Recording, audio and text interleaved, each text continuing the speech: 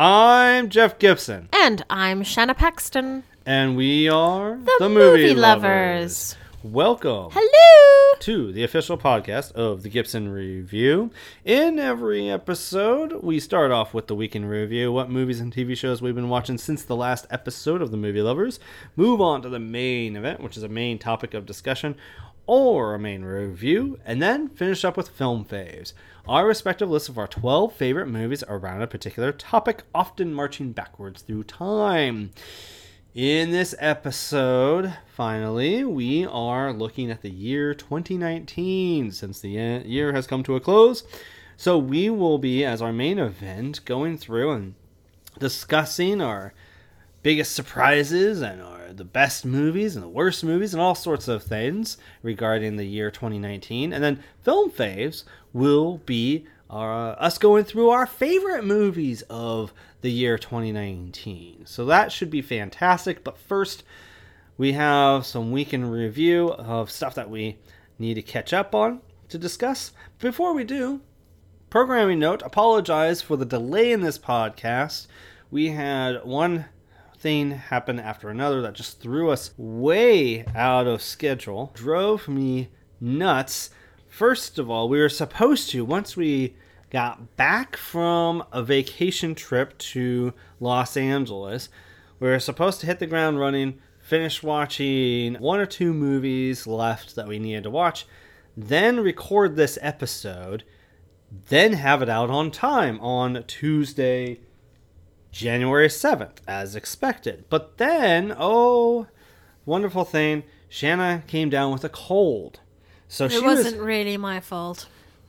It wasn't, to be fair, it wasn't entirely her fault. But she was in no condition to record. And then, much to my chagrin, despite my best efforts, putting on vinyl suits, covering myself up in blankets and everything, I caught her dreaded plague. And then I was in no condition to record. And then on the same day that I caught this dreaded plague, I was in a car accident. So this podcast episode is very late, and I greatly apologize. Hopefully this will get to you as quickly as possible, and hopefully we'll get back on track very soon. But it's also delayed, of course, my writing, because I was in no condition to think, to focus, to finish writing anything. So I apologize for the articles on the Gibson Review being delayed as well. Hopefully you're starting to see those be produced as this episode comes out as well. Please accept my apologies and 30 lashings and everything. So, did you have anything else to add about that? Did you say 30 lashings? I did, yes. What's the matter with you? Well, penance and all. There's something wrong with you. I really hate being off schedule. Wow. Yeah. Okay, you don't need to have lashings. All right. Here we go. Oh, that's up to the public to decide. But no, it's not. We're not starting a thing here. Yeah, I think that about sums up. So let's get on to the week in review. Shanna, apparently in all that time since our last episode, you didn't watch nothing. I've been watching shows that I'm not ready to talk about yet. I see. Very good. Fair enough. All right. Hopefully you'll take notes so we can hear all about them in the next episode, maybe. I was catching up on 2019 movies while I was laid up. And I caught up with 3. The first one was The Lighthouse by Robert Eggers, I believe his name is. He's the director of The Witch, which was a fantastic horror film, one of the best horror films of the decade. I believe I wrote about it in October as part of that list of best of the decade. Then this movie came out around the same time. We didn't get to go see it. Shanna, as I understand, you weren't terribly passionate about seeing The Lighthouse. No, I wasn't, even though it looked like a beautiful black and white piece. It was not high on the radar, no. Cool. So I got to watch it on my own as one of those boxes to check and make sure I've taken into consideration for this year. And I have to say, it's got fantastic cinematography, as you suggested it might, because of the black and white and everything. Mm-hmm. It has fantastic acting, as it stars Robert Pattinson and Willem Dafoe, doing very interesting work. And it's kind of an interesting descent into madness, especially on Robert Pattinson's part. But I feel like It has all these great elements, great score and sound design as well, but none of it, like all these parts, never cohere into a great whole for me. I think that 2019 has been an interesting year of weird ass, challenging movies where we had High Life, I think it was called, in space. We had that Her Smell movie with Elizabeth Moss. And we have this movie, another movie I'm going to talk about. I just don't think that this, like all these great parts, really cohered into a convincing whole. I think Robert Eggers did a much better job with The Witch in bringing everything together for a solid film. This one, not so much. I give it a 6 out of 10 for the efforts and all the different disparate parts that attempted to come together. But yeah, I was mildly disappointed by The Lighthouse. Very surprised, actually. Expected great things. Didn't quite measure up to my expectations. The next one, also weird, also very challenging, was Uncut Gems by a pair called the Safdie brothers. I'm not terribly familiar with the Safdie brothers. Are you? No. No. They came out with a movie 2 years ago, I think, starring Robert Pattinson, coincidence, that was supposed to be really, really good. I never caught up with. I can't remember what that one is off the top of my head. But they came out with this movie that stars Adam Sandler, of all people, as a jeweler who is just got a huge gambling problem. Like he owes huge debts, and he's always like the things that he gets that he could use to pay off the debts, he ends up essentially betting and gambling with to try to get a bigger payoff, and it's just constantly putting himself in worse situations or taking what could get him out of this bad situation and putting that at risk. And so as a result, Uncut Gems is a film that is full of anxiety. It is relentlessly desperate to the point of exhaustion. After a certain point in this movie, I eventually gave up caring what was going to happen to Adam Sandler's character, and that is until the final moments of the movie, where I actually started to care again. I don't mean that to say that this is not a movie that like one can care about and get invested in what's happening. It's just so exhausting of everything that everybody that this character's going through that I was just like, I'm sitting this out and just going to go along with the ride. It is a ride for sure. It's just not a ride that is for everybody. Which surprised me, actually. I expected something a little more conventional than what I got, but that's probably on me because I'm not familiar with the Safdie brothers and what they bring to the table. From what I understand, this isn't terribly unusual for them. It does have a fascinating, unusual score. What else can I say about it? It's crazy, but I think it's more successful in its crazy and challenging nature than The Lighthouse is. So I give that a 7 out of 10. I didn't love it. I don't think it squeezed into my top 20 of the year. I mean, it's getting hailed as one of the 10 best movies of the year. It's not that high for me. I think it's not even in the top 40 for me. But it is more successful in what it's trying to do, I think, than The Lighthouse is. It's just not exactly a fun night at the movies. So go in with those kinds of challenging expectations to Uncut Gems. I will say that you will probably find one of Adam Sandler's career best performances. Is it worth the awards over some of the others out there this past year? No, probably not. But definitely a highlight in his career. So that's Uncut Gems. And lastly, I saw a lovely little movie that was one of those indie darlings, sweet little things that was recommended. Some people praise the hell out of it more than others. It's called Peanut Butter Falcon. It's an indie film that stars Shia LaBeouf, Dakota Johnson, Thomas Hayden Church, and numerous other people. I can't remember off the top of my head. Bruce Dern has a couple scenes in it. It's essentially about this autistic young man who he wants to break free of the home that he is living in. It's like a care facility home type thing. So that way he can run off and meet this wrestler guy that he's seen on this VHS tape hundreds of times. He wants to go to this wrestling school. So he kind of goes rogue. He runs into Shia LaBeouf and befriends Shia LaBeouf, who's on his own run from people who want to hurt him for reasons I can't quite recall.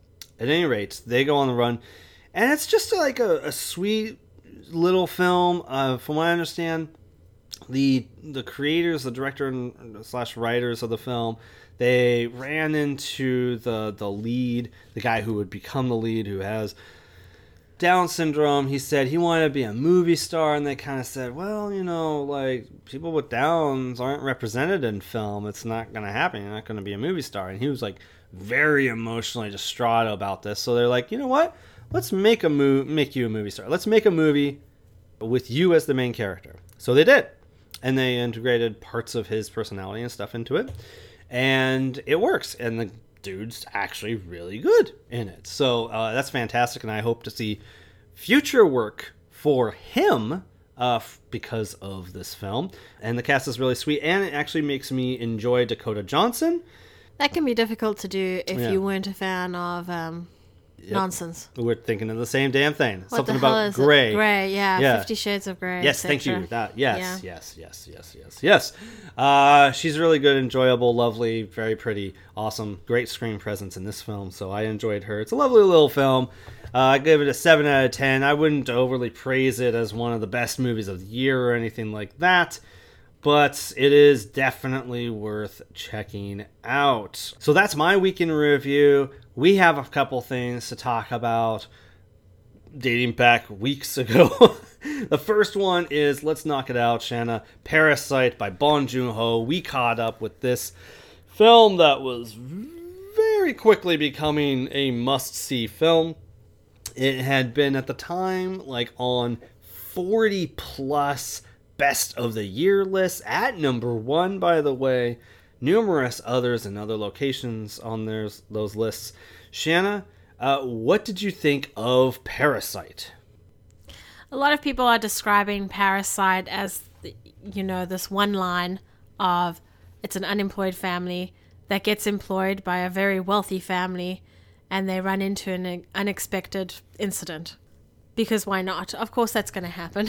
Once you start watching the movie, you're like, this isn't going to end well.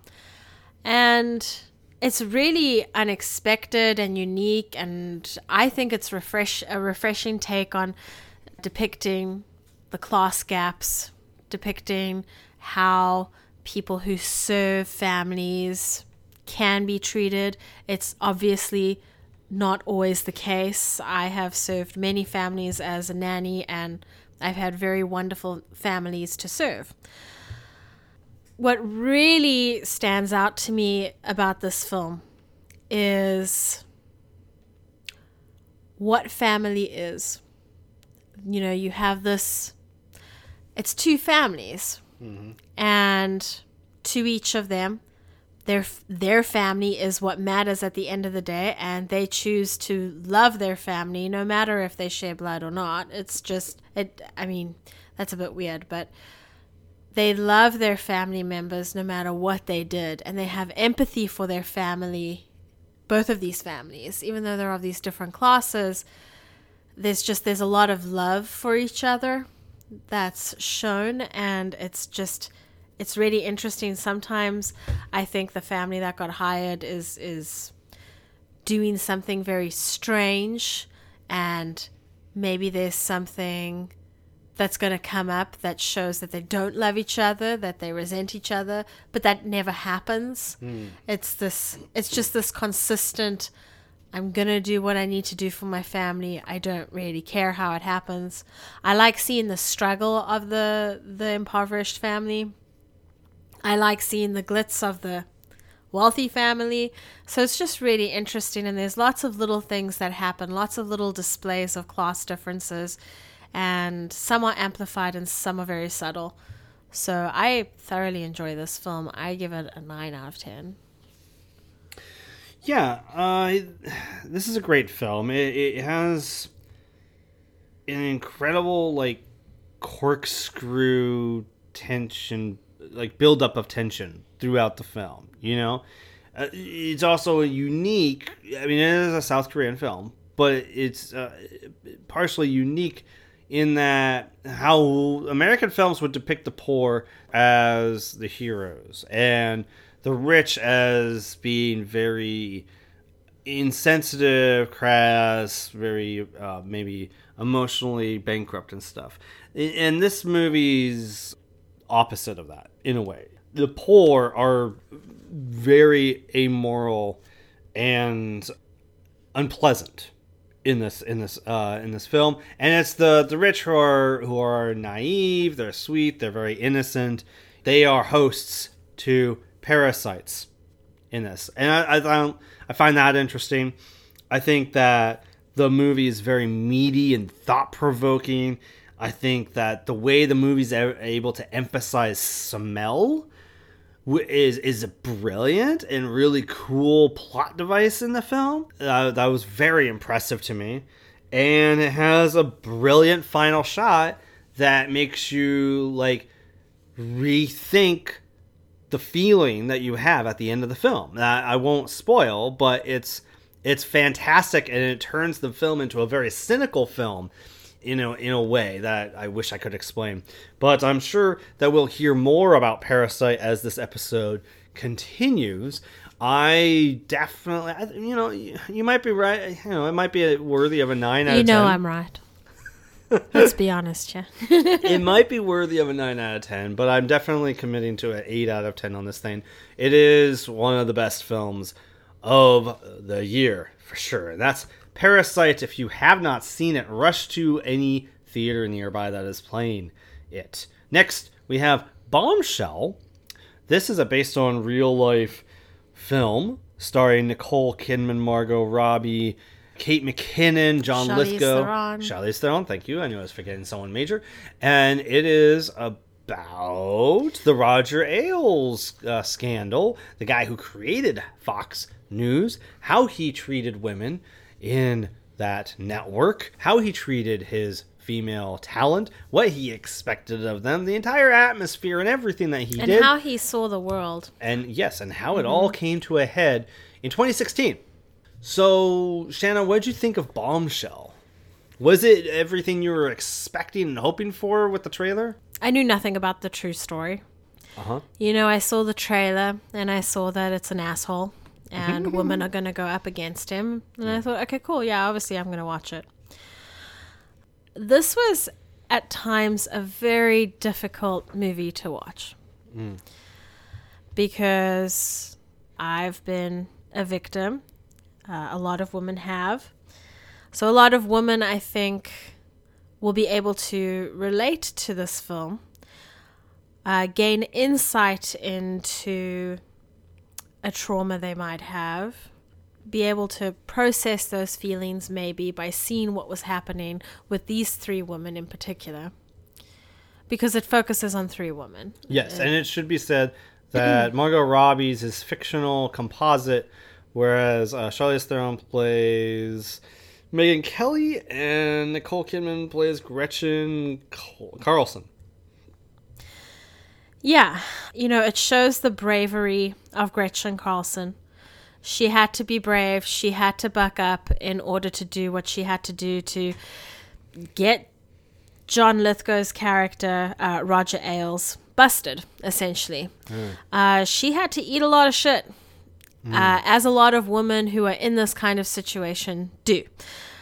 Megyn Kelly, had really done, I get a sense that she had really worked hard at creating what she was doing. So did Gretchen.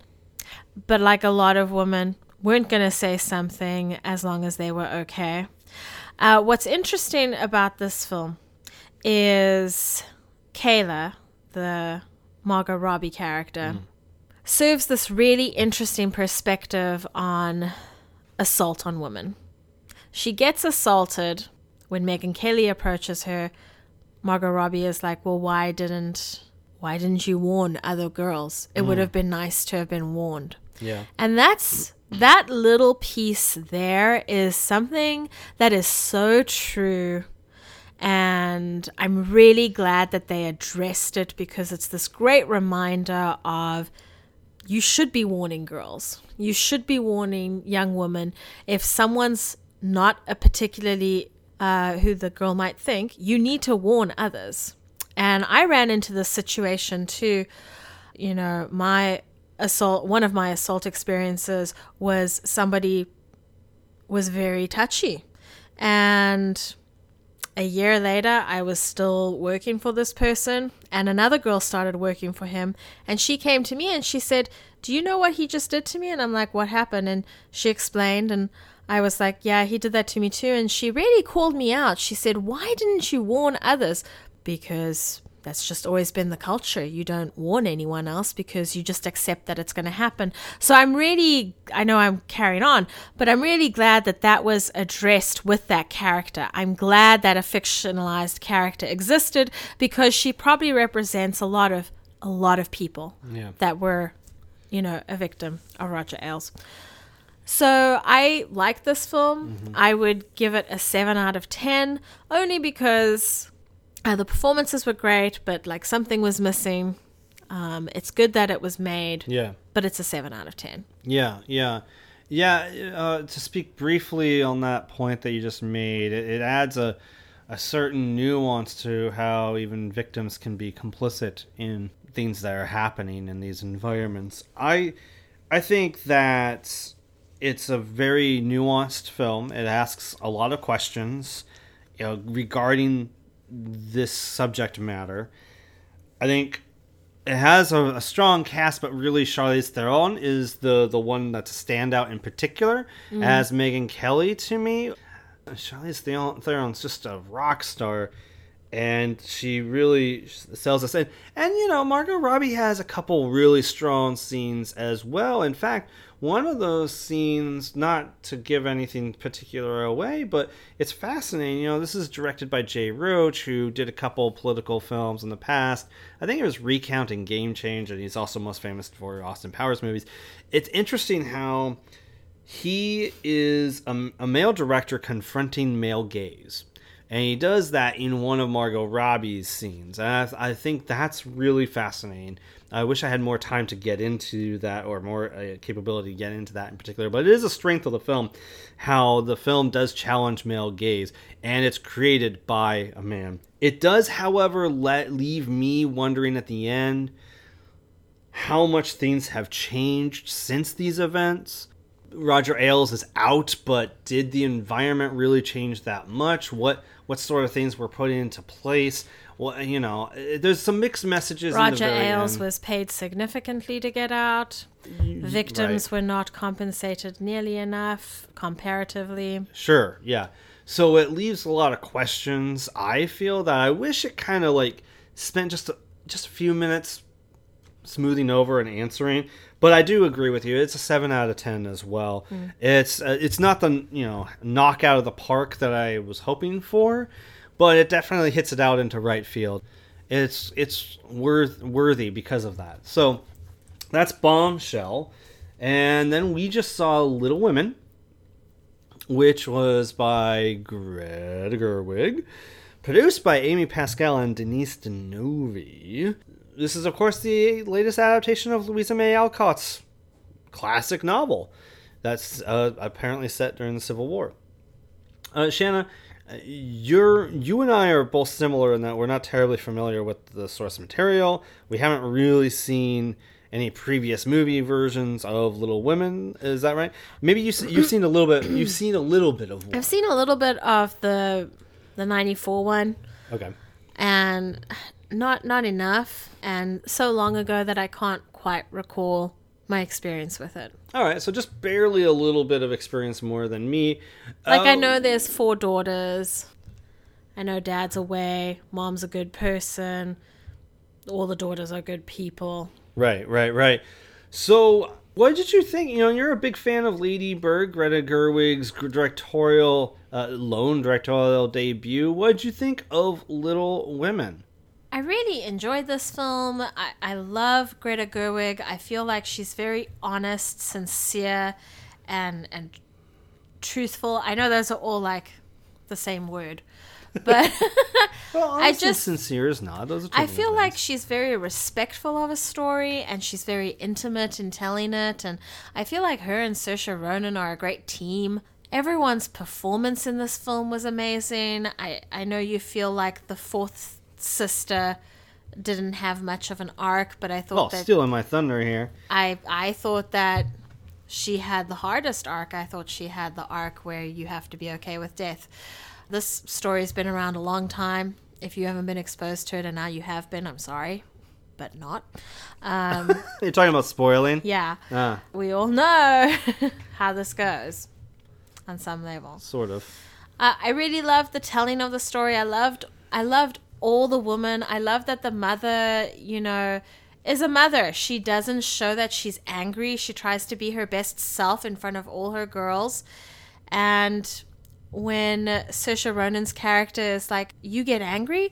And the mother's like, yeah, but I have 40 years of practice and I really try not to. Mm-hmm. And that was such an important line to me. Yeah. And totally made me cry. Because, you know, it's good to hear that. Yeah. That's what a lot of this movie is. There's all these lines that are really good to hear, that are really truthful about life. And I'm really glad that it got made. And I think that's what... I don't have the previous viewing experience to compare it to anything. But I definitely see Greta in this film. And I can't wait to see what else she makes. Yeah, I think this is a terribly moving and beautiful film. I was probably moved about half of the film. I don't know why, but it just so much of it worked on me.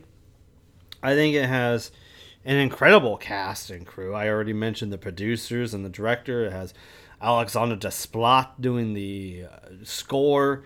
You have some of the best talents of today with Emma Watson, Saoirse Ronan, Florence Pugh.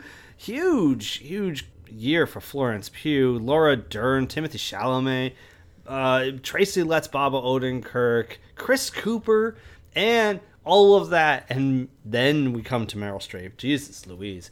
So, fantastic ensemble cast, really. One of the best of the year. I do think, if I were to find any weaknesses, it is that, Beth... I don't know if it's any fault of the actresses at all, really. I think it's really the writing. Beth is probably the weakest link. She's the one that's the least developed. But you feel her loss so greatly about halfway in the film or so. Eliza Scanlon is who plays Beth. And then also there's another love interest by Louis Girl, who I'm not familiar with. But I feel like he's kind of poorly developed as well. I won't say too much about him because it's kind of spoilery territory. You know, we try to stick with the first 20 minutes of a movie, plus whatever you see. Except me. Yeah, plus whatever you see in a trailer. And since this is my first exposure truly to a story that I know I should have been exposed to long ago, I'm just going to, entertain the possibility that's true for other people as well. But Chalamet is fantastic. I really felt for him in the film. There's a line he says at one point, again, with the purpose of being vague, he says, "And I'll watch." And my heart just breaks for him. And he's just so great. Yeah, there's all these great things in it that I really appreciate. And one of the things that Gerwig did bring to it that I understand is displaced time. It's not linearly told.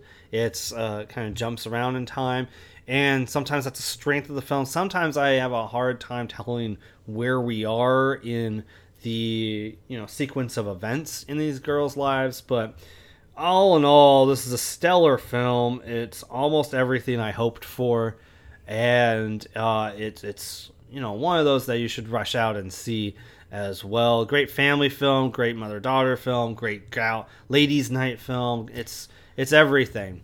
So That's Oh. Little Women. I think I'd give this a 9 out of 10. Oh. Everyone's performances are so amazing. Wow. I love the way the story was told. I love the characters. Wow, that's fantastic. I give it an 8 out of 10 myself.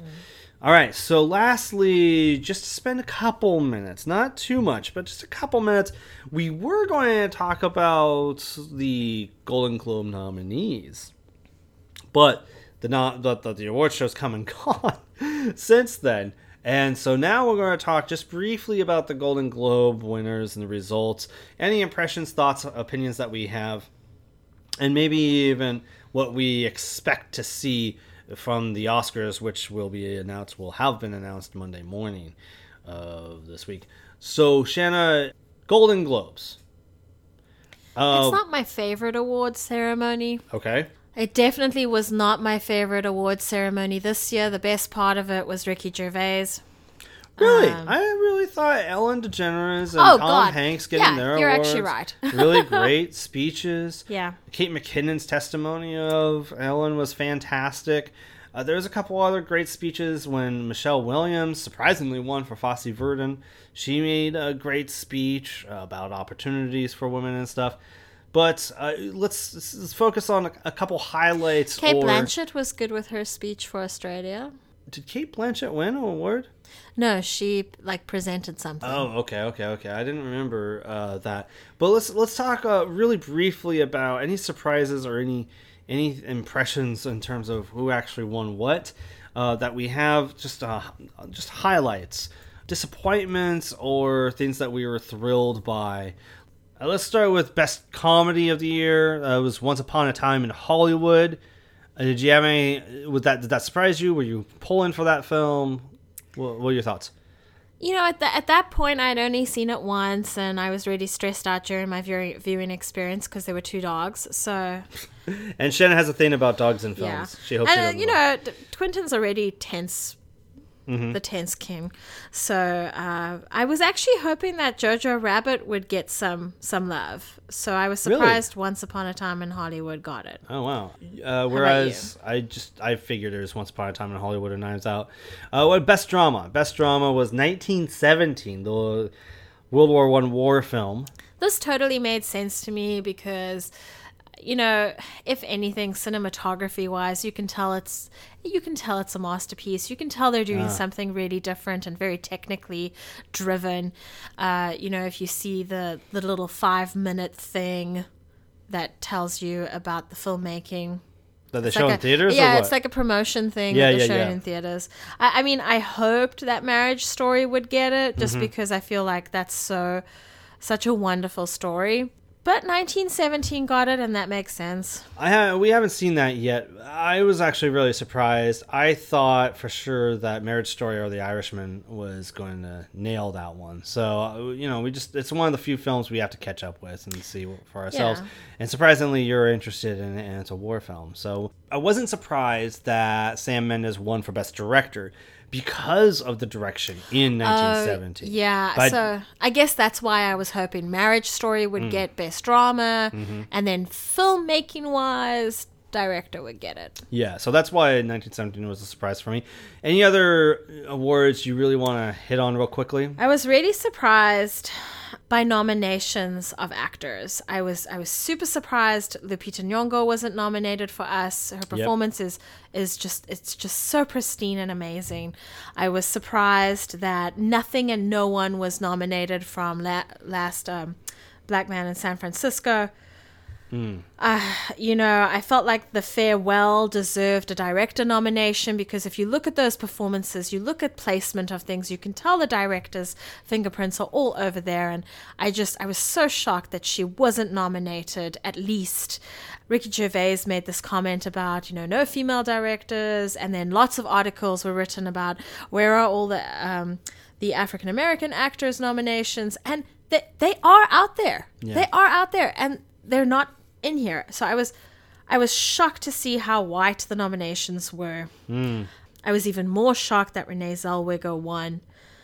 But, maybe I'm just on a train of hate. I don't know. Well, we haven't seen Judy. By all accounts, she's the only good thing about that. Rather, standard biopic, but I was surprised too by that, and also surprised Lupita Nyong'o was not nominated for Us because she's amazing in that film. People need to watch it again to remind themselves. Joaquin Phoenix for Joker, I was super happy. Yeah. Kind of surprised because I felt like that movie didn't get enough love, so I was happy about that. Really? I think it's getting too much love, but I do feel like he's very deserving of that award because without him, there isn't a whole lot to that movie. I was super excited about Aquafina winning for The Farewell. That made me really happy because, you know, I love that film. Well, and it I just love her makes performance. sense, too. I mean, I don't necessarily think it's a comedy. I think it being pigeonholed as a comedy is a little odd, but she's very deserving of recognition. Yeah. Taron Egerton getting it for Rocket Man was surprising to me, although I guess he fits better into his category than Aquafina. So Yeah, fine. that's true. And he was probably one of the best things about Rocket Man. Maybe I need to watch it again. Brad Pitt winning for Once Upon a Time in Hollywood. I was hoping Joe Pesci would get some love, but Yeah. at least he was nominated. Yeah, that was surprising for me as well. I don't want to go into every single category because we're running short on time. But was there anything else that was really important to you to hit on? I was happy that Parasite won for Best Foreign Film. Mm-hmm. I feel like we all know that that's going to win at the Oscars. That seems like a no-brainer to me. Yeah. All right, so looking ahead, just tell me your predictions for Best Picture nominees at the Academy Awards. Well, that's putting me on the spot, don't you think? What's the question? What, just really quickly, what do you think are definite locks for Best Picture nominations? We all know how this goes. We all know I don't get what I want. Okay. Obviously, 1917 is going to get nominated. Okay. I would love if Little Woman, The Farewell, Parasite, Us, Marriage Story got recognition of some kind somewhere. I don't fucking care where it gets recognition. I just really want these films to get recognition. Nominated for Best Picture, though? I mean, I feel like it could be. Yeah. Yeah. And I feel like there's room for The Farewell and Parasite. Because here's what I'm thinking for Best Picture nominees. Based on track record in award season, I'm thinking definitely Parasite, Irishman, Once Upon a Time in Hollywood, Marriage Story 1917. And then from there, it's possibly going to be Jojo Rabbit, Little Women, Knives Out, and either The Farewell or The Joker. In all honesty, or even Uncut Gems possibly. I'd be shocked if it's a full 10, because it rarely is for whatever reason. But so if it's just a 9, I think it'll be most of those. I think honestly, like of the ones that are toss-ups, it's Jojo Rabbit, The Farewell, and Joker, or maybe even Little Women. I wouldn't be surprised if either of those 3 or 4 films are left off the table. But they're all, I think, worthy of the recognition. Ultimately, I think it'll come down to Marriage Story, Once Upon a Time in Hollywood, and Parasite for Best Picture. Maybe even The Irishman. I don't think I would be shocked if 1917 gets Best Picture win at the Oscars. Any other final thoughts before we move on? No, we'll just have to wait and see what happens Monday. I agree. All right, so that's the week in review. Now it's time for the main event, our look at the year 2019. All right, so what we typically do with these looks at the year is first I go through the box office of the year, and then we'll go through our picks for different categories that we have here. So first of all, let me go through the top 10 films, highest grossing movies of the year. All right, so Shanna, I'm going to run through the top 10 through 6 highest grossing movies of 2019, and then you tell me what you think the top 5 were, okay? Here we go. At $211.5 million, at number 10 is It Chapter 2. Then at number 9, $333.7 million, Joker. Then number 8, here comes Disney with $355.5 million, Aladdin. Number 7 was Spider-Man Far From Home with $390.5 million. and just being edged out by the number 6 highest grossing movie of the year, Star Wars The Rise of Skywalker, $390.7 million. I'm sorry, Star Wars is number 6? Number 6. Okay. So, Shanna, what do you think? Well, take wild guesses. What the top 5 movies are? Just go ahead and just rattle off 5 sorry, movies. I got stressed out about Star Wars. Did you mention The Lion King already? No. Okay, so The Lion King is probably in there. Okay. 4 more picks. Avengers Endgame will be there. Okay. 3 more picks. Maybe Captain Marvel. Okay. 2 more picks. Probably Frozen 2. All right. And 1 more pick. Once Upon a Time in Hollywood, because I have high hopes for Quentin Tarantino. You almost nailed all 5 movies. Oh man, it was the Quentin one that threw it off, right? Yes, it was. That was number 18 at $141 million. That's pretty good. So number 5 was Captain Marvel, $426.8 million. Number 4 was Frozen 2 at $430 million. Number 3, the movie you did not guess, was Toy Story 4. Oh, I forgot about that. $434 million. And number 2 was The Lion King at $543.6 million. And number 1 was Avengers Endgame at $858.3 million, a whole $300 million above the number 2, Lion King. Thankfully, there is some justice in the world. So, that's kind of a picture of what the year looked like. Disney was once again king of the box office this year, owning all but 2 movies in the top 10, 3 movies in the top 10, all but Joker, It Chapter 2, and nope, that's it. Oh no. Yeah, so Wow. although Sony Pictures credits itself for Spider-Man Far From Home. But anyway... You act like Sony's the kid in the group assignment Yeah. that didn't do anything. Well, you know. Shannon, we're going to start with your pick for the most overrated movie of the year. What is your most overrated movie of 2019? Probably Frozen 2. Okay. I think it's overrated. Yeah. I'm always happy if they have a sequel of some kind and it has loved characters, but Frozen 2 is overrated. It is the highest grossing animated movie. Overgrossed. Yep. Is that a category? You're basically speaking to it, yeah. It became the highest grossing animated movie of all time. So, and we were not fans of it overall. So that definitely qualifies. My pick for most overrated movie of 2019 is Toy Story 4. That breaks my heart a little. See?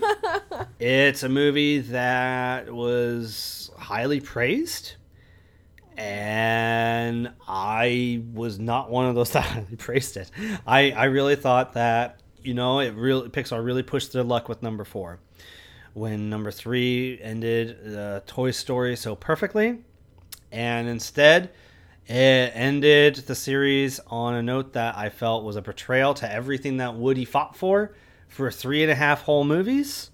And so I'm just going to leave it at that. Toy Story 4, my pick for most overrated movie of the year. Shanna, what was the best F-rated film of the year? F-rated, for those who are not aware, is any movie that is written and or directed by a woman.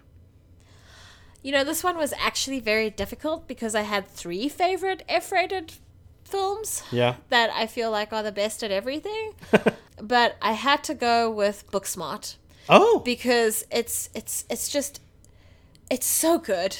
Every single line, every single body language, everything about this film. I mean, it's like 10 times better than Mean Girls, and I say that because I love Mean Girls and Sure. I always watch it every birthday.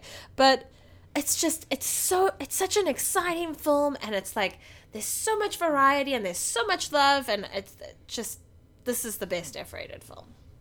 Very by cool. Olivia Wilde. My pick for best F-rated film is The Farewell by Lulu Wang. Yay! Yep, a beautiful film, very touching, very funny, very fascinating too. Yeah, it's just a beautiful film, and it probably won't be the last you'll hear about the Farewell in this episode or otherwise. Check out the best and worst of 2019 on the blog. Shanna, what is your pick for the biggest surprise of the year? The movie that exceeded your expectations. Okay, I know this might seem like a weak choice. Mm-hmm. But it was actually a beautiful day in the neighborhood. Oh. Because I really didn't know what we were going to get. And then when we went and watched it, I was so surprised, so relieved, so excited about the direction it took. That is why it's there. That's fantastic. For me, it is Terminator Dark Fate. Oh, really? Yes, I had very low expectations, very cynical expectations for this film. I was exhausted of the Terminator franchise. I thought Sarah Connor, i.e. Linda Hamilton, was at best stunt casting. I didn't have the highest expectations, and the movie actually really worked, and I was a fan of it. I didn't think it was, a top-tier sci-fi sequel or anything, but it was really damn good, and I was very impressed with much of the film. So it's the film that exceeded my expectations the most by far. Shanna, what is the biggest disappointment for you in 2019? Well, the biggest disappointment is Dark Phoenix. Oh. Although better than what came before, it should have been better. They had the time to do it. This film deserved more.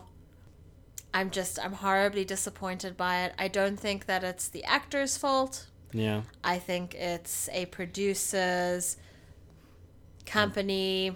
Writer, maybe? Writer. Whoever. But it's definitely not the actors. It's not their fault. That's a really good pick, because that was our most anticipated movie for 2 years running. For 2 years. 2 years. So it's really sad that it ended up in that category. For me, the biggest disappointment almost became the movie I didn't get, just because I feel like I'm alone here, but it's Rocketman. A movie that... That's a good choice. I think, by all accounts, I should have loved. I mean, it's a movie about Elton John, whose 70s work in particular is outstanding and I absolutely love. It looked like it was going to be visually interesting. I thought it was going to be a wonderful Fantasia in some ways, a wonderful ride, just a beautiful film. And I thought, if anything, I was kind of skeptical about Taron Egerton as Elton John. And, the reality became the exact opposite. I was thrilled with Taron Egerton's work, and the movie just absolutely did not connect with me. It was baffling to me. It played fast and loose with his music and his chronology and his life, his discography, and everything. Sometimes I didn't know when we were. Sometimes I thought the song cues felt false or unnecessary. There's just so many things that I felt was wrong and disappointing about Rocketman. A movie, by the way, that's directed by the guy who finished Bohemian Rhapsody, which I absolutely adored. And this is the opposite experience. So, Rocketman, it's got like such a high score on Rotten Tomatoes too. So I was like, I'm a shoo-in for loving this movie. It was a crushing reality for me. Just a terrible experience, Rocketman was. So that's my biggest disappointment of 2019. Shanna, what is the best overlooked movie of 2019 for you? This was hard for me, and especially difficult when it came to the Globes. But I think because of it was between The Farewell and The Last Black Man in San Francisco, but because of the Globes' lack of acknowledgement of Last Black Man in San Francisco, that's the one that gets it. This is a stunning film. This film takes you on a journey. This film has little tiny fantastical cinematography in it to help really engage you in this really unsettling part of our history that's happening right before our eyes.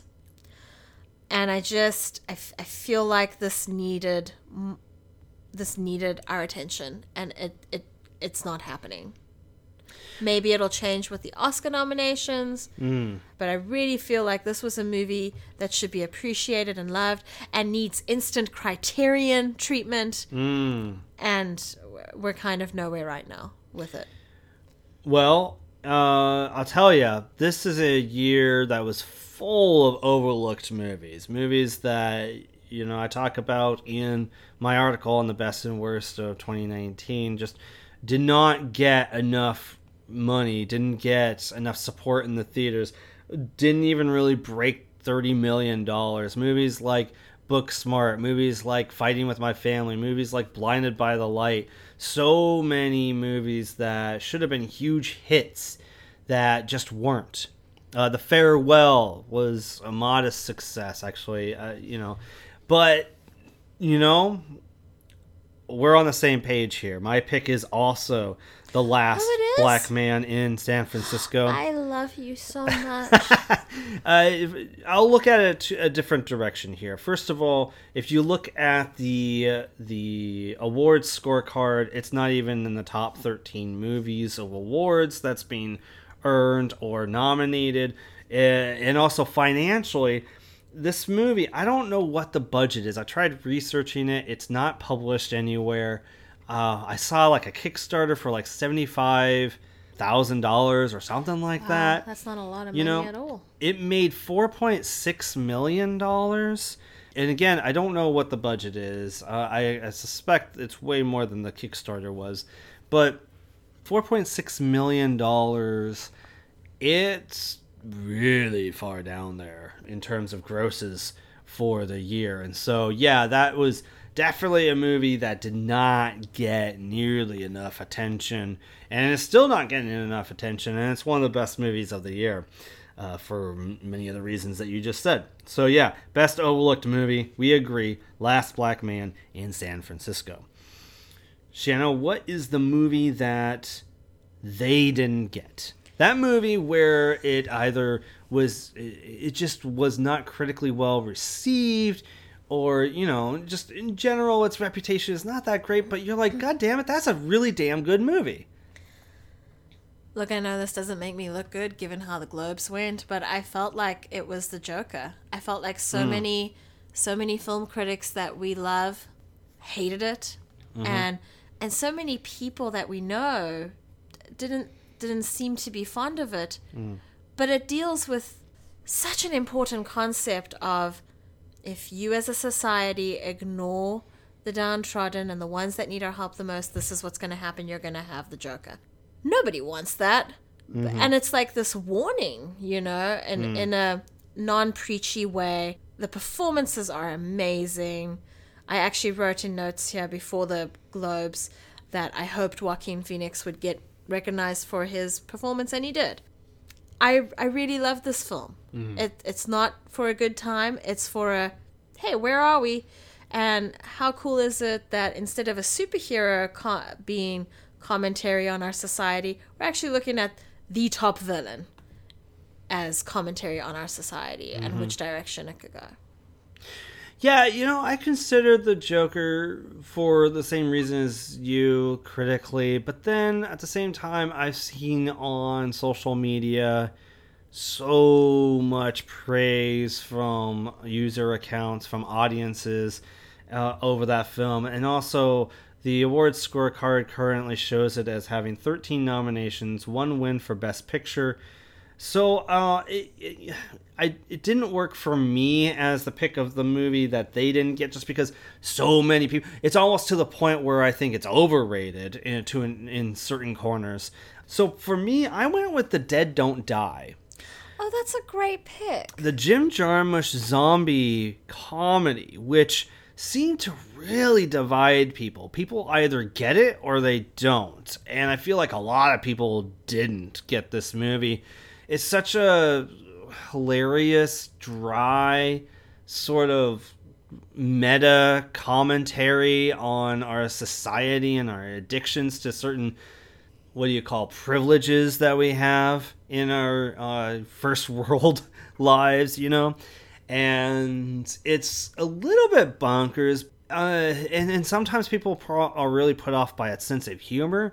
But I've seen several of Jim Jarmusch's films, so I kind of knew what to expect. It was just a matter of whether or not this thing was going to be on the level of Only Lovers Left Alive in terms of quality, and I don't think it was that. But it was pretty darn good if you're able to go along with the ride and get what it's going for here. The Dead Don't Die worked great for me, and yeah, I feel like it's the movie that they didn't get. So Shanna, on the other hand, what was the movie you didn't get? That movie that everybody's just flipping over, that it's the greatest thing in the world, and you're like, really? Okay. I know what this film is about. Mm-hmm. I understand what the film is going for. Yeah. I appreciate the performances, but I'm not thrilled about this film at all. All right. And it's The Irishman. Okay? This is hilarious. Did you look in my notebook? No. No. All right. I mean, The Irishman, I'm not slamming anyone. Uh-huh. She's covering her eyes right now. But I just, there's no spice to it. There's no flash. There's no lightning. There's nothing. Yeah. And it does not deserve as much praise as it's getting. Mm-hmm. Other films deserve praise that it's getting. And it just pisses me off. How many films do we need to have that star only men? Well. And I have to fight not to be a sexist bitch when it comes to how much acknowledgement this film is getting that it doesn't entirely deserve. Well, let me jump in here, if I may, because I actually can't believe it's my pick as well for the movie that I didn't get. And you're probably going to be way more nice and civil than I am. Well, okay, so here's the thing. I was fairly positive on it when we reviewed the film an episode or two ago. But, it is the movie that, for a while, people were salivating over, just going nuts. Like, it was as though Scorsese had made his Raging Bull or his Taxi Driver or, See, and this is why I'm struggling. His greatest films of the decade. It was like one of the greatest things ever. It was like his Goodfellas once again or something. And, it's a movie that's gotten 29 nominations. It's won 4 times for Best Picture. It's been on, numerous Best of the Year lists. And I have listened to a lot of content discussing this movie, trying to see what is it I miss. And every single thing they explain about what's great about this movie, I'm like, yeah, I got that. It did not connect with me. I don't get what's so great about that. I mean, this movie, it's very good, but I don't think most of what it's being praised for is nearly as great as people are saying it is. I mean, okay, first of all, it's going through, the whole thing is it's going through decades of this guy's life, and it's as long as it is, so you actually feel like you spent that much time with the character and all these choices he's made, and where did it get him in the end, and we all end up dying anyway. I get that. But, I don't know, man. I just didn't get what was so remarkable about that. And I feel like the whole aging thing, Boyhood did that better, 7 years ago or whatever it was. Mm-hmm. And actually did it without digital trickery, which, by the way, I didn't think worked that well in this movie. So, I don't know. Yeah, we're on the same page. The Irishman, the movie that we didn't get. And interestingly enough, on the Instagram poll I'm doing right now, which may or may not be over by the time you hear this, I don't know. Go ahead and check it out. But The Irishman was on the poll for best of the best of the decade, and I think maybe no best of the year, and it got voted out pretty quickly. And I'm seeing it on another account poll for best of the decade, and it's getting voted out pretty quickly. So I don't think it's connecting with that many in terms of audience either. So I don't know. Yeah, The Irishman. Maybe I didn't get. So let's move on. I think we just have two more left. The two biggies. Shanna, what was the worst movie you saw in 2019? Look, I didn't watch everything this year, but I feel like the worst movie of 2019. Pause before you say that. Since you What? brought it up, you didn't see everything. How many movies didn't did see you everything. see in 2019? Do you have an idea? I don't know, probably just a few less than you. Okay, and for context, I saw, if my count is accurate, 67 films. And I know you didn't see every single movie I saw, so So I probably, well, let's just say 42, because that's the great number. okay, I know you saw more than that, but okay. Well, then So, I'll say 52. somewhere between 42 and 60. All right, go ahead. So, out of those, the worst movie was... The Lion King. Ah, ha, ha, ha. Carry on. Why is it the worst movie you saw? Do I have to...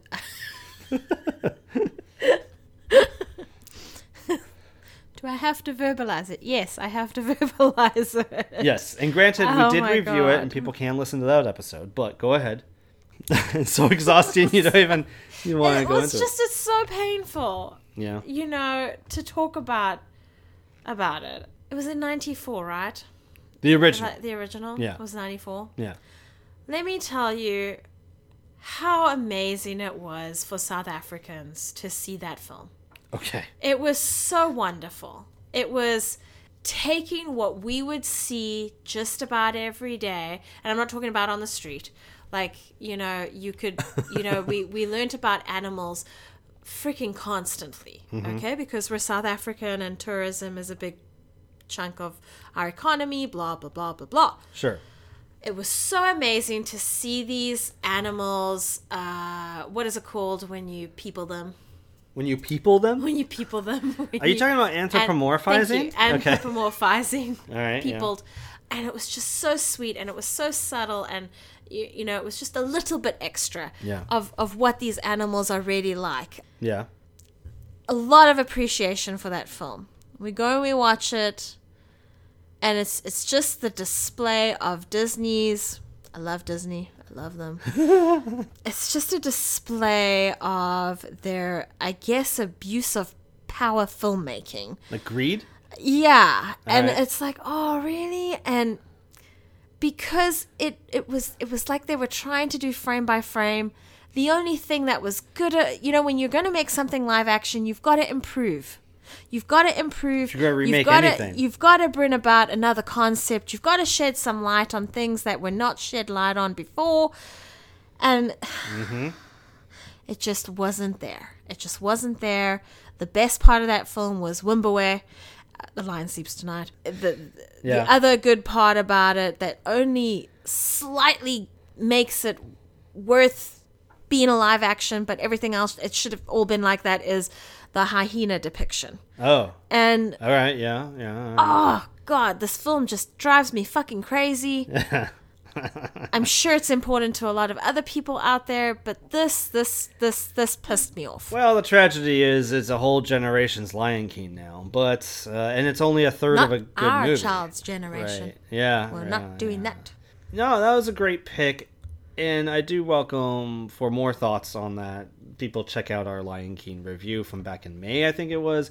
But Shanna, I had 7 other movies worse than that on my list, several of which people can check out on the best and worst of 2019 I love article. Your worst of article. My That's thank always you. fun. My pick for worst is Ma, starring Octavia Spencer. This movie, Tate Taylor is the director, and I will not go back to that well ever. This guy has not proven himself to be that great.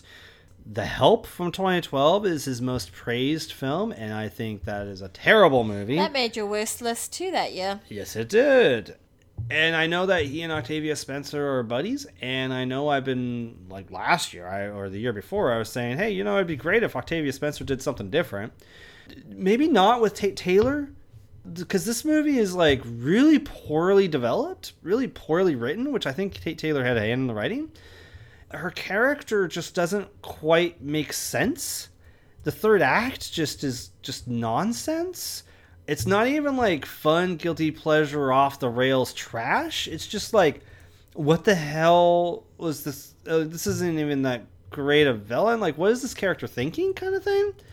And it's just not good. It's just not good.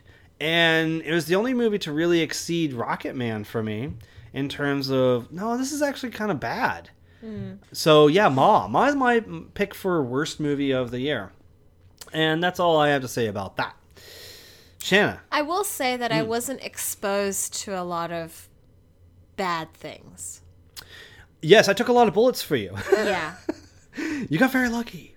And, you know, several films I saw this year were just like, bleh. You know, they weren't god-awful or unwatchable. They just weren't that great, you know. But Ma was just legit bad.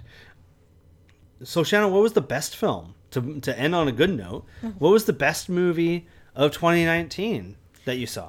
The thing is, I was fairly happy with this year. Okay. And there's a lot that I feel deserve that spot. Oh, okay. So it was a tough decision. I'm still trying to make it. Oh, seriously? It's like when you want to order food and you can't decide, so you're like, okay, you guys order and I'll make the last minute decision. That is what I'm going through right now. Okay. So when we're saying best movie, are we saying best favorite movie or best film made? We'll get to the favorites soon enough. So but it's like the best one made. The best film, hands down, that you saw as objectively as you can. What was it this year? Oh my gosh. Do you need me to go first? You should go first. We should totally restaurant this. You order first. All right. Then I'll do it. All right, I will. And again, you can check out my full list of the best films of the year on thegibsonreview.com. But my number one with a bullet is Marriage Story. The Noah Baumbach film starring Scarlett Johansson and Adam Driver as a couple that is divorcing, you know, in a year that is full of films about the Trump era, that is full about like films about the 1% or immigration or whatever it is, the privileged and the haves and the have-nots. We have a personal film about two people who love each other but just can't have a life together. And it is... And they love their son. So, yes, it is so beautiful. It is so touching. It is so relatable. It's funny. It's everything. It's just extraordinarily acted. You know, being someone who's gone through a similar breakup, thankfully without the legalities, you know, there's a lot to relate to here. The wonderful thing about this couple is they have a constant, which is love and respect for each other. Even when they fight, they say things that they don't ultimately mean. It's just, I don't know. I have yet to see a Noah Baumbach film that hit me as well as Marriage Story did, as completely capital G great as that film. So for more, you know, I go into a lot more about it, so you can check it out at the GibsonReview.com for more thoughts on Marriage Story. Plus, I think we reviewed it in the last episode too, so you can hear those thoughts too. But Shanna, did that buy you enough time to figure it out? No, because you were talking about it and I started tearing up because, like, you're so right. All right. Like, what am I going to do? Look, if I had to pick something objectively as the best film of the year, I think I would have to put The Farewell up there. Okay. I like it in that spot because I feel like, you know, it's like what you said. We have all these different films in all these different eras about these different things. I like this one because it shows how difficult being an immigrant can be. You love that you're here. You love that you're making it work in the country you always wanted to be in.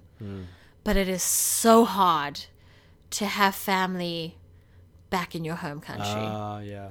It's so hard. It's so indescribable and the farewell describes it. That's a totally legit and awesome pick. You may read something about it if you check out my list of the best and worst of 2019. Do you quote me? At the GibsonReview.com. No, I don't think I quote you. Very cute. But yeah, that's awesome pick. That's awesome. So those are our picks for all those different categories, including the best and worst of 2019. But what do you think of? What are your picks? Feel free to email us at thegibsonreview@gmail.com. All right, so we're running really far behind here. I apologize, but let's dive into... We just missed you guys so much, and we want to chat. Yeah, why not? Let's dive into film faves, which is the next category or section of the podcast. Film faves, for those of you who are not familiar or new to the podcast, film faves is our opportunity to count down our 12 favorite movies around a particular topic, often marching backwards through time. In these situations where we're looking at the year, it's our opportunity to really celebrate our favorites of the year. Part of it's to kind of give you a sense of our taste in film, but also hopefully expose you to things that maybe you missed or you hadn't heard of before.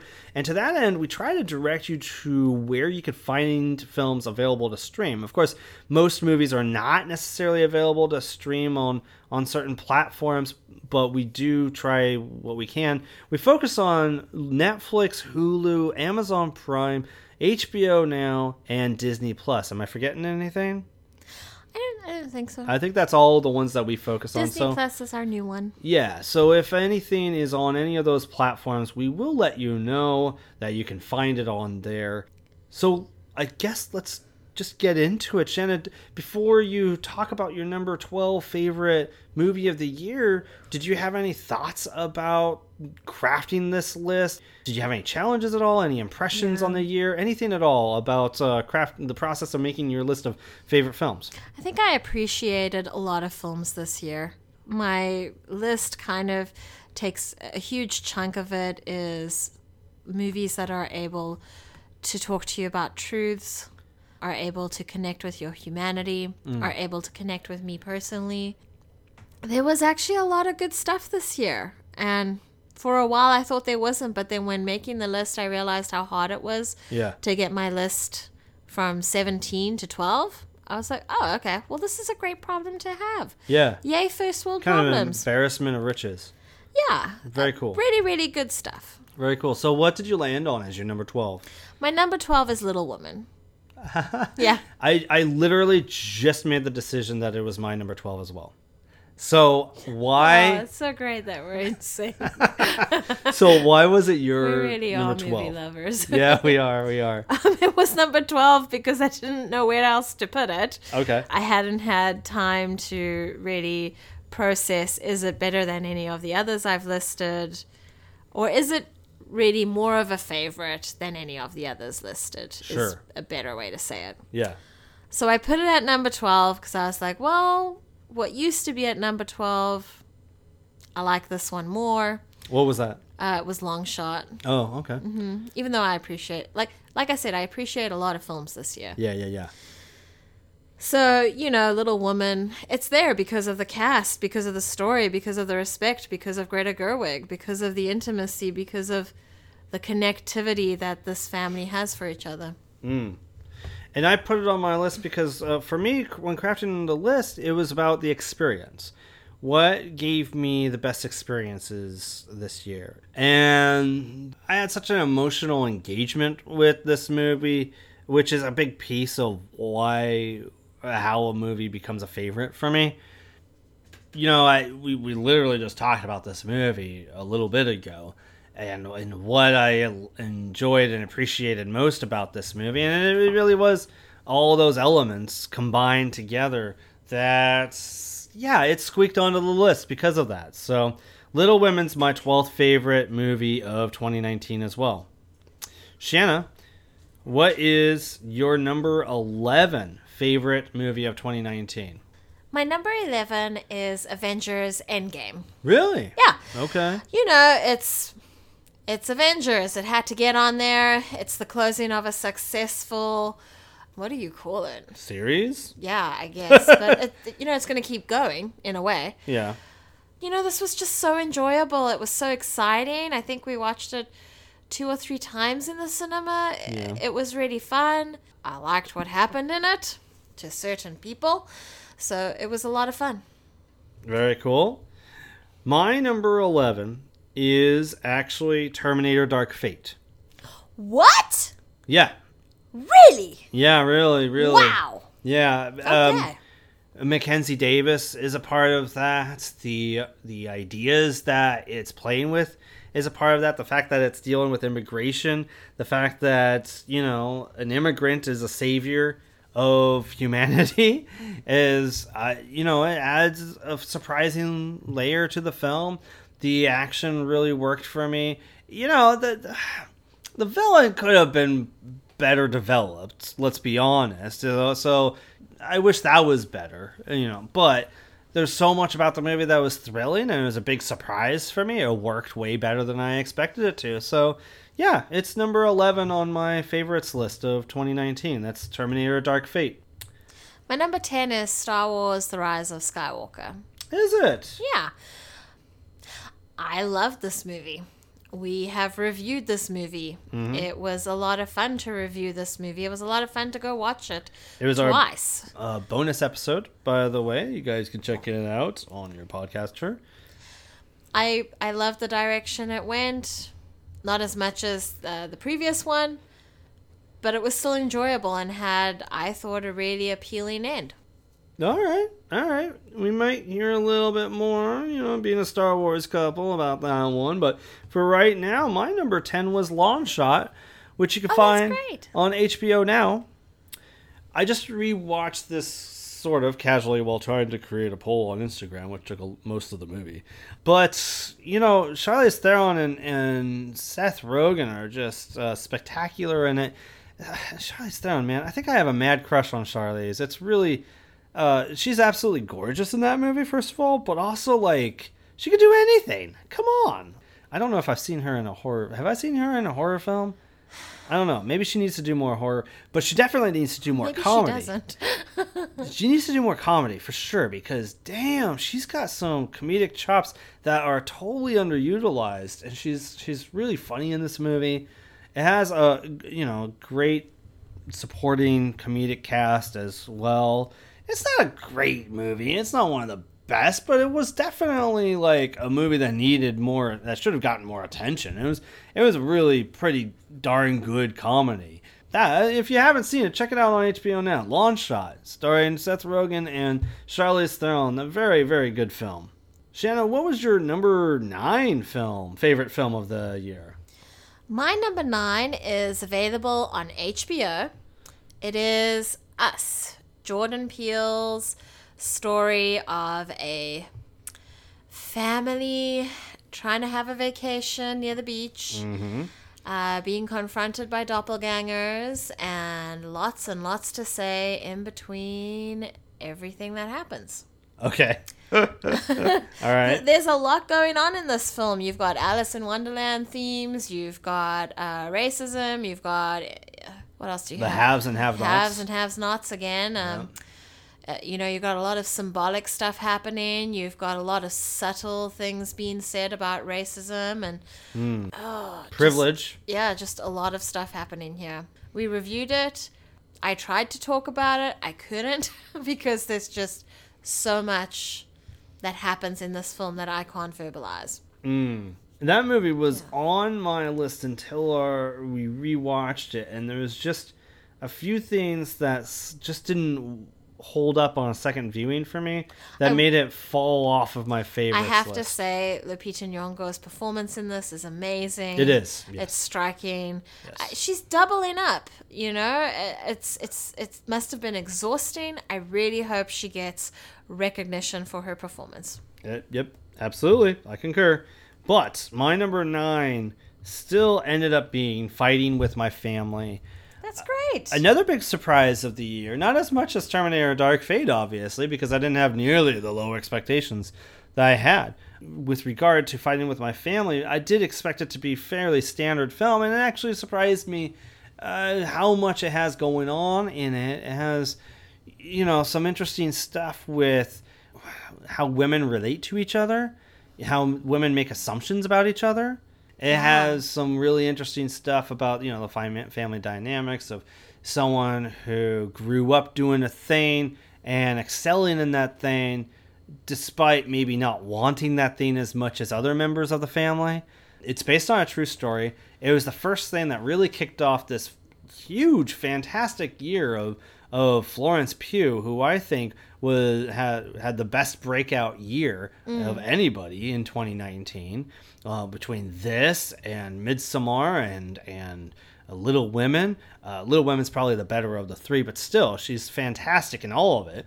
And Fighting with My Family is another movie that I thought was largely overlooked. It didn't earn a whole lot of money. It should have been given way more attention.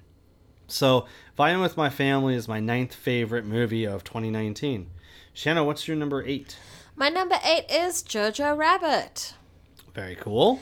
Yeah, this one is about the boy who has his imaginary friend, Adolf Hitler, helping him, I guess, with Nazi kid camp. Yeah, he's being indoctrinated into Nazi youth. All the propaganda. Yep. And this is a great film. This, it's by Taika Waititi. It's got a lot of humor in it. It's got a lot of innocence in it. It's a reminder of, there were kids that were being indoctrinated, and here's what it looks like, and here it's not a good thing. And there were brilliant performances by Scarlett Johansson. Mm-hmm. Obviously, Taika Waititi. It's he's good at this. Yep. We know that. Roman Davis is the boy. Mm-hmm. And I wanted to say Rebel Wilson is in it. She's so much fun. Alfie Allen, I loved seeing him. He's from Game of Thrones. Mm-hmm. And Sam Rockwell, of course. Just, I loved Sam and Alfie's chemistry. Very cool. Very cool. My number 8 is a movie that I think I'm bordering on talking to death. It is Marriage Story. It is available on Netflix. I think for reasons why it's one of my favorites. A, refer to earlier on this podcast. And B, refer to our 2019 roundup where we really kind of get into a review of that film. I think we do a spoiler-free review of that movie. But we do get into a lot of our thoughts on that film and why I connected with it so much. What was so great about it? So it is my number 8 favorite film of 2019, Marriage Story on Netflix, of course. Shannon, what is your lucky number 7? Oh, my number 7 is available on Prime. It's a documentary. It is One Child Nation. Oh, wow. So another movie that was on the 2019 roundup, I think. Oh, well, great. So this is a documentary about China's one child per family policy. It shows us what that involved. It shows forced abortions being taken place. It shows us essentially organized governmental human trafficking taking place. A really important view into how this law affects women, families, children, siblings. Yes, a darn good film and a surprise mention on your list. I'm very impressed. I don't even think I have a documentary on my list, but we will see about that. My number 7 was Spider-Man Far From Home. Really? A movie that kind of exceeded some of my expectations. I knew it was going to be cool, but I didn't expect it to necessarily have any topical undercurrents about it. I really surprised and impressed with how well they adapted Mysterio, one of Spider-Man's main villains in the comics. Jake Gyllenhaal is fantastic in it. But yeah, it's a fun film. It was a thrilling film. It was a surprisingly intelligent film at times.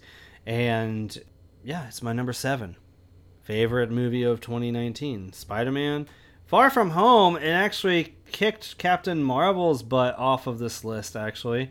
A movie that seems like it was forever ago that it came out, as a matter of fact. Yeah, I thought Spider-Man Far From Home had more going on in it.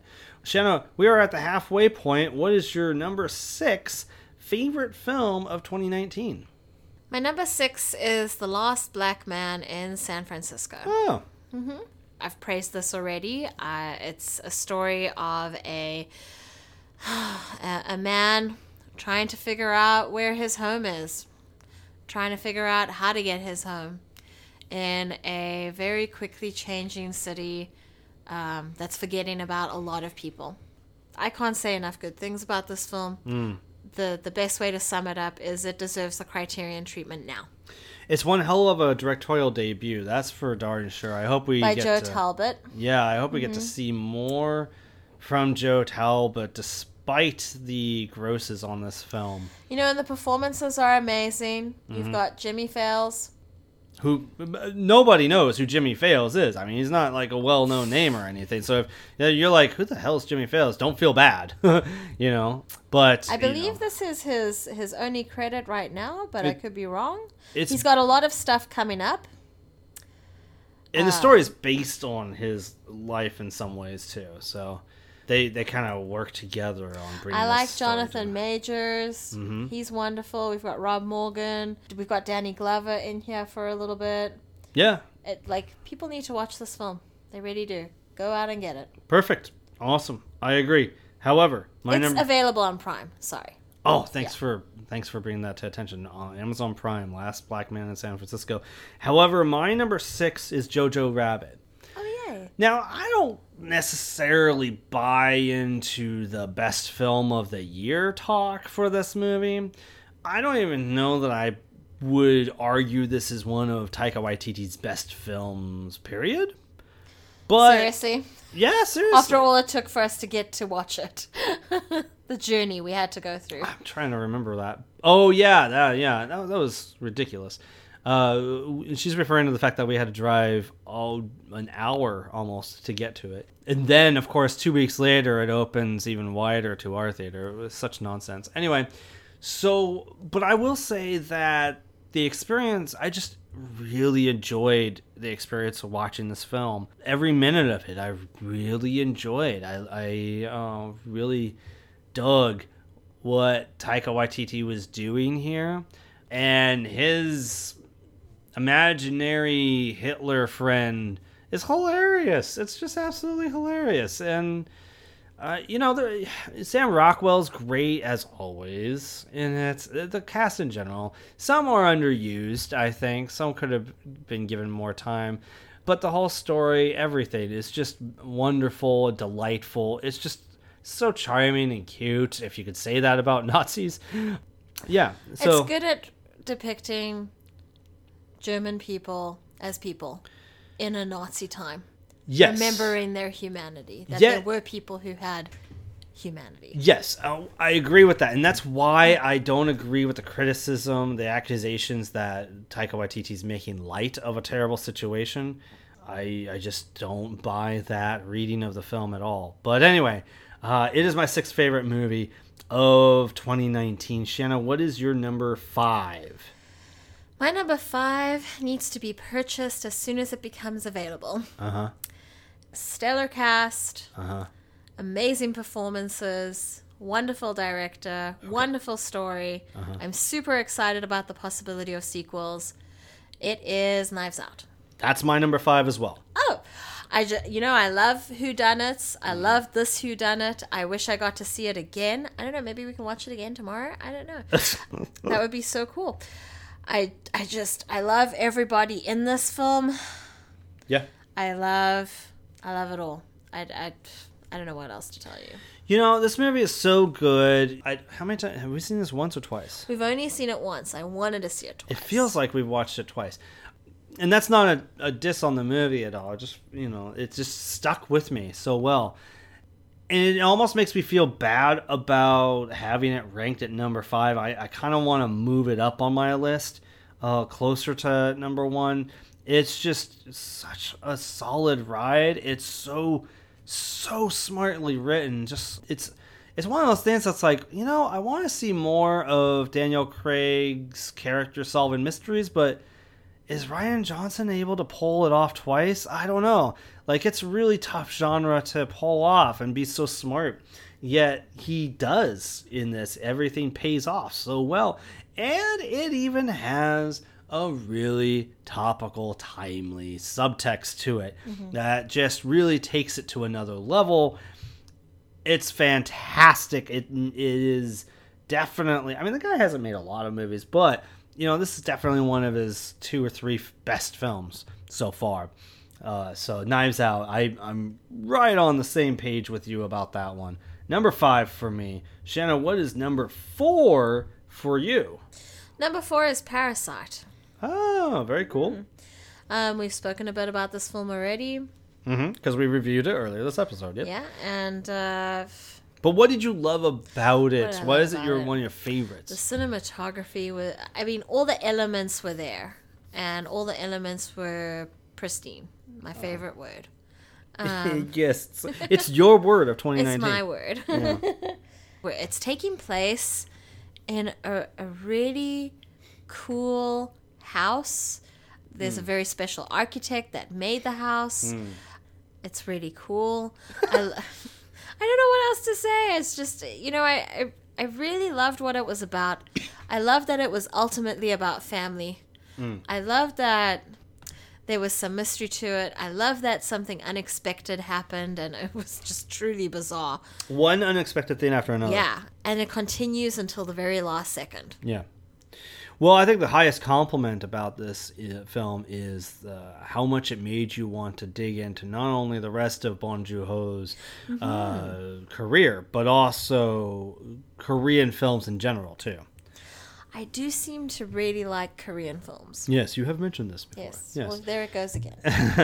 My 4th favorite film of 2019 is Booksmart, actually, which is available on Hulu, by the way. So if you were silly enough to miss this thing in theaters and you weren't alone, just charge up your Hulu and get on it tonight.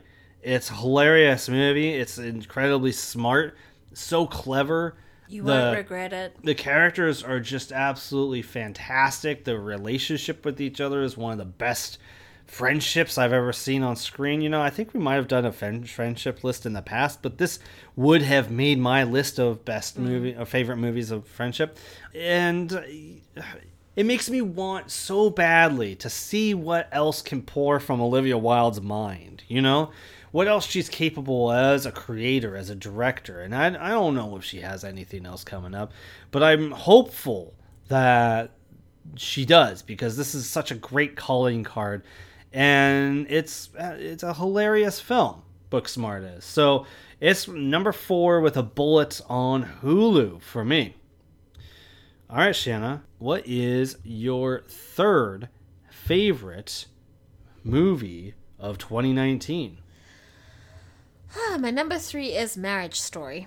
Really?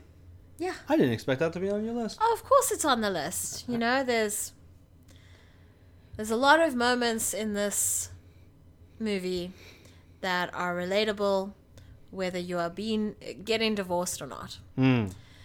And the performances are just out of this world. I feel like this was Adam Driver's year. I feel like he's having a cool year. Given all the different things he's in. Yeah, Dead Don't Die, Marriage Story, Rise of Skywalker. Anything else? There might be one other thing. Solid year.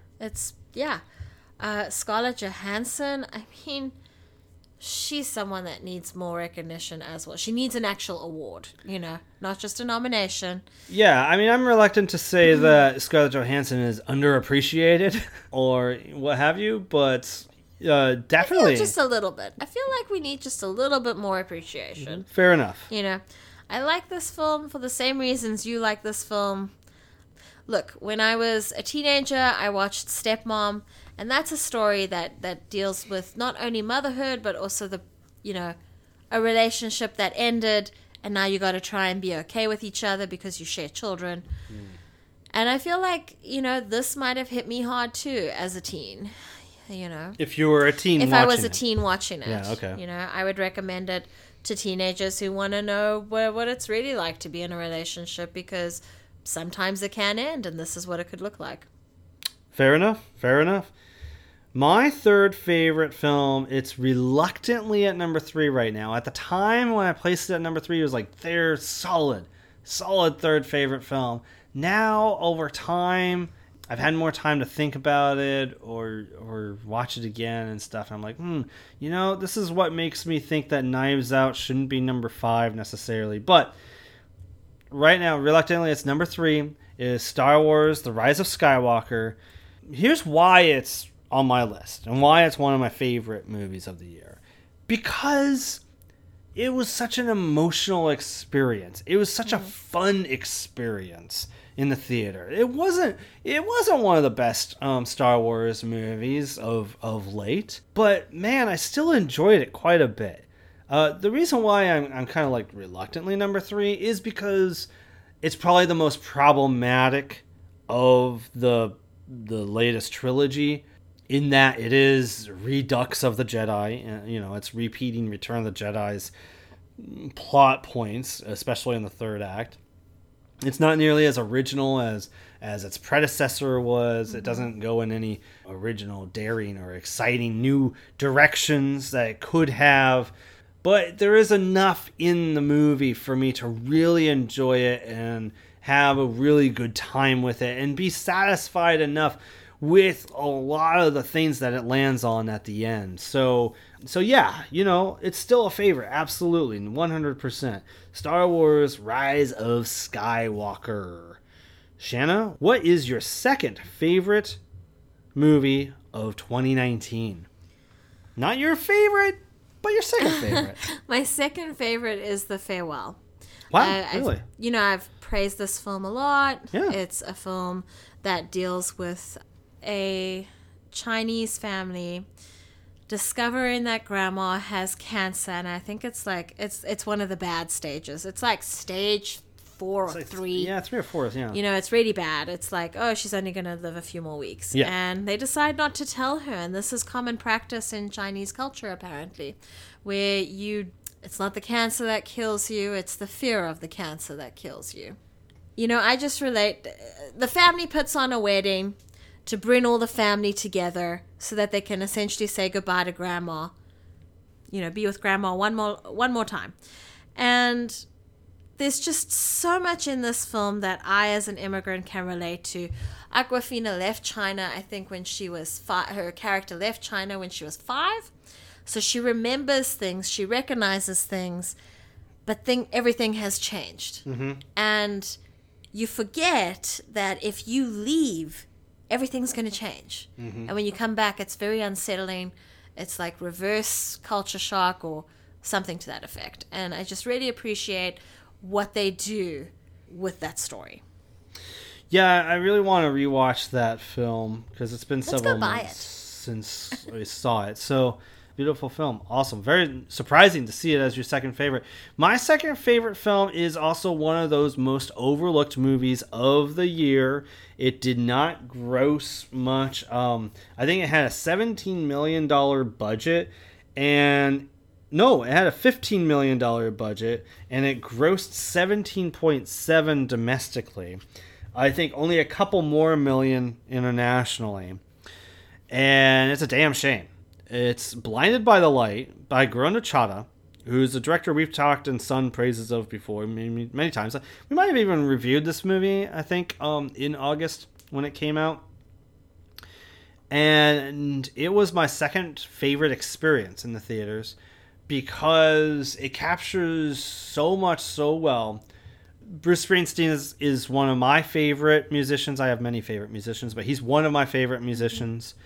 So to see a love letter on screen to his music, particularly of his early 80s era, I think. The movie takes place in 1987. It focuses mostly on, the stuff leading up to that with a couple exceptions, especially Born in the USA album and Darkness on the Edge of Town. I think maybe Born to Run as well. But and also the feeling that music can have, that you can have for music, the infectious joy that you can have for music is beautifully captured. There is a sequence to Born to Run in this film that is just pure joy. It's just absolute joy in the purest sense. And I don't know that I saw a scene in all of 2019 that is more joyful than that sequence in Blinded by the Light. And then on top of it all, Granachata has this like political stuff going on that ties it to today and makes it even more relevant and takes it to a whole nother level. And it's just a wonderful film. I think it's possibly her best film of her career at this point. And you really need to check it out. I wish it was available to stream, but it just came out on the rental market, so maybe soon you'll find it on Amazon Prime or something like that. Keep an eye out for Blinded by the Light, my second favorite movie of the year. What is, Shanna, your favorite movie of 2019? It's Booksmart. Oh, it's available on Hulu. We already spoke about that. I should not be surprised. You know, this is just such a great film. It's the film that's about two graduating high school students. They're graduating the next day. The day before, they realize they haven't partied, and they totally could have. So they decide they're going to put all of high school partying into one night. Everything and anything happens. Because they assumed that their classmates who were like partying and having a good time all the time, they assumed that they weren't getting anywhere. They assumed that they had to pick one. Yeah. And either study or have a good time. Yeah, and these kids worked their butts off. They had a good time and they studied because they all got in to different places like Harvard and I don't know what else is. I wish our son saw this movie so he'd be like, you know what, you can slack off and work your ass off too. Okay, great. That's super. That's not the direction I was going. Everyone's performances are great. You've got Caitlin Dever, Beanie Fieldstein, Jessica Williams is one of the teachers. You've got Lisa Kudrow as the mom. Will Forte is the dad, I believe. Forte, yeah. Who else have we got here? That's amazing. A lot of people. Skylar Gisondo, is that how you say that? But he's really fun. He is. He's very surprising, actually. Billy Lord is in here. She, for those of you who forgot, that's Carrie Fisher's daughter. Yeah. And she's fucking amazing. Each and every one of these characters is amazing. Yeah. And like when you watch it, you're like, which one of these kids was I, And it's just really fun to look at. And the story is told with so much love. Yeah. So much love for teenagers, who can be difficult to love sometimes. Yeah, it doesn't talk down or look down on them at all. It's very respectful. It's very empowering. It's what I wanted to be when I was in high school. Every beat, every bit of dialogue is driving the story forward and making it amazing. Awesome. And my favorite movie of 2019 was Avengers Endgame. Of course it was. The single greatest experience in the theater in 2019 was with this film for me because I cried at least 3 times. Oh, God, that's right. Not because I was sad, generally. Although, like, there was a couple scenes that moved me to tears because I was moved to tears out of pure joy. It was just, there's sequences in this film, especially in the third act, that are just so overwhelming. As a comic book fan, as someone who grew up with these characters, more or less, fantasizing about superheroes on the screen, reading comics and seeing these huge splash pages of all these different characters in these epic battles. To see that reflected on screen was everything to me. It just overloaded my senses and I just could not contain myself. This movie was everything I hoped it would be. It's very hard to pay off something as epic as what they were pulling off here. Is more often than not, let's face it, we get disappointed by the results. I think Rise of Skywalker is a pretty good example of, people being disappointed by what everything led up to, and here is a similar situation. It took 12 years for them to go from A to B here. And it could have broken at any point. And not ended. It could have landed with a thud. But no, the Russo brothers, stuck the landing in the best possible ways imaginable. So, yeah, Avengers Endgame is an extraordinary experience for me and my favorite experience of 2019. Still my favorite film of 2019. I love it. I love it. I love it. But what are your favorite movies of 2019? Feel free to email us at thegibsonreview@gmail.com, or any of our favorites, your favorites. Let us know. We'd be interested. That'll do it for us in this look back at the year 2019. Sorry that it was tardy. Thank you for listening, and hopefully it was still of interest to you. Shanna, why don't you tell people where they can find you online before we talk about what people can find else in January? If you so desire, I am on Instagram at Shanna_Paxton_photography.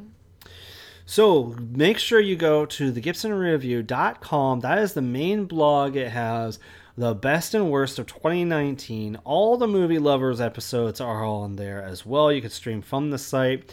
You can also find the best of 2010 series. Hopefully very soon you'll find the final articles of the best of 2010s. Those have also been delayed by about a week, where you'll find my picks for the 10 best films of the decade, and after that I will post an article of the 100 best of the decade and my picks for the 10 worst films of the decade. You can also, of course, follow on Instagram. I'm very active on Instagram, the Gibson99. I have Instagram story polls for you to pick best of things. Right now it's the best of the decade. It's like a 7-round series, tiebreakers notwithstanding. I also have a Facebook page, the Gibson Review, on Facebook. It's not as prolific, but it's there. It's somewhat active.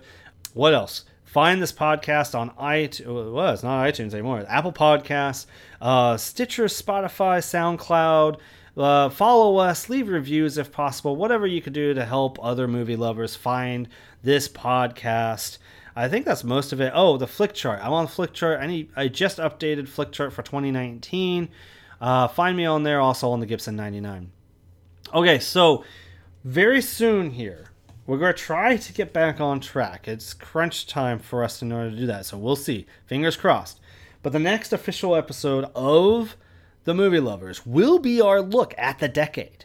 The best of the 2010s episode. We might have a little bit of week in review, but the whole episode will be all about the decade itself.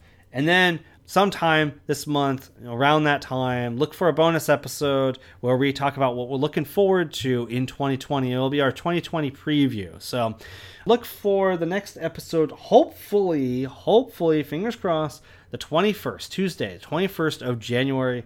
That is 10 days from the day that we are recording. So I'm looking at you, Shanna, so you know. Until then, keep loving the movies. This is Jeff and Shanna saying Goodbye.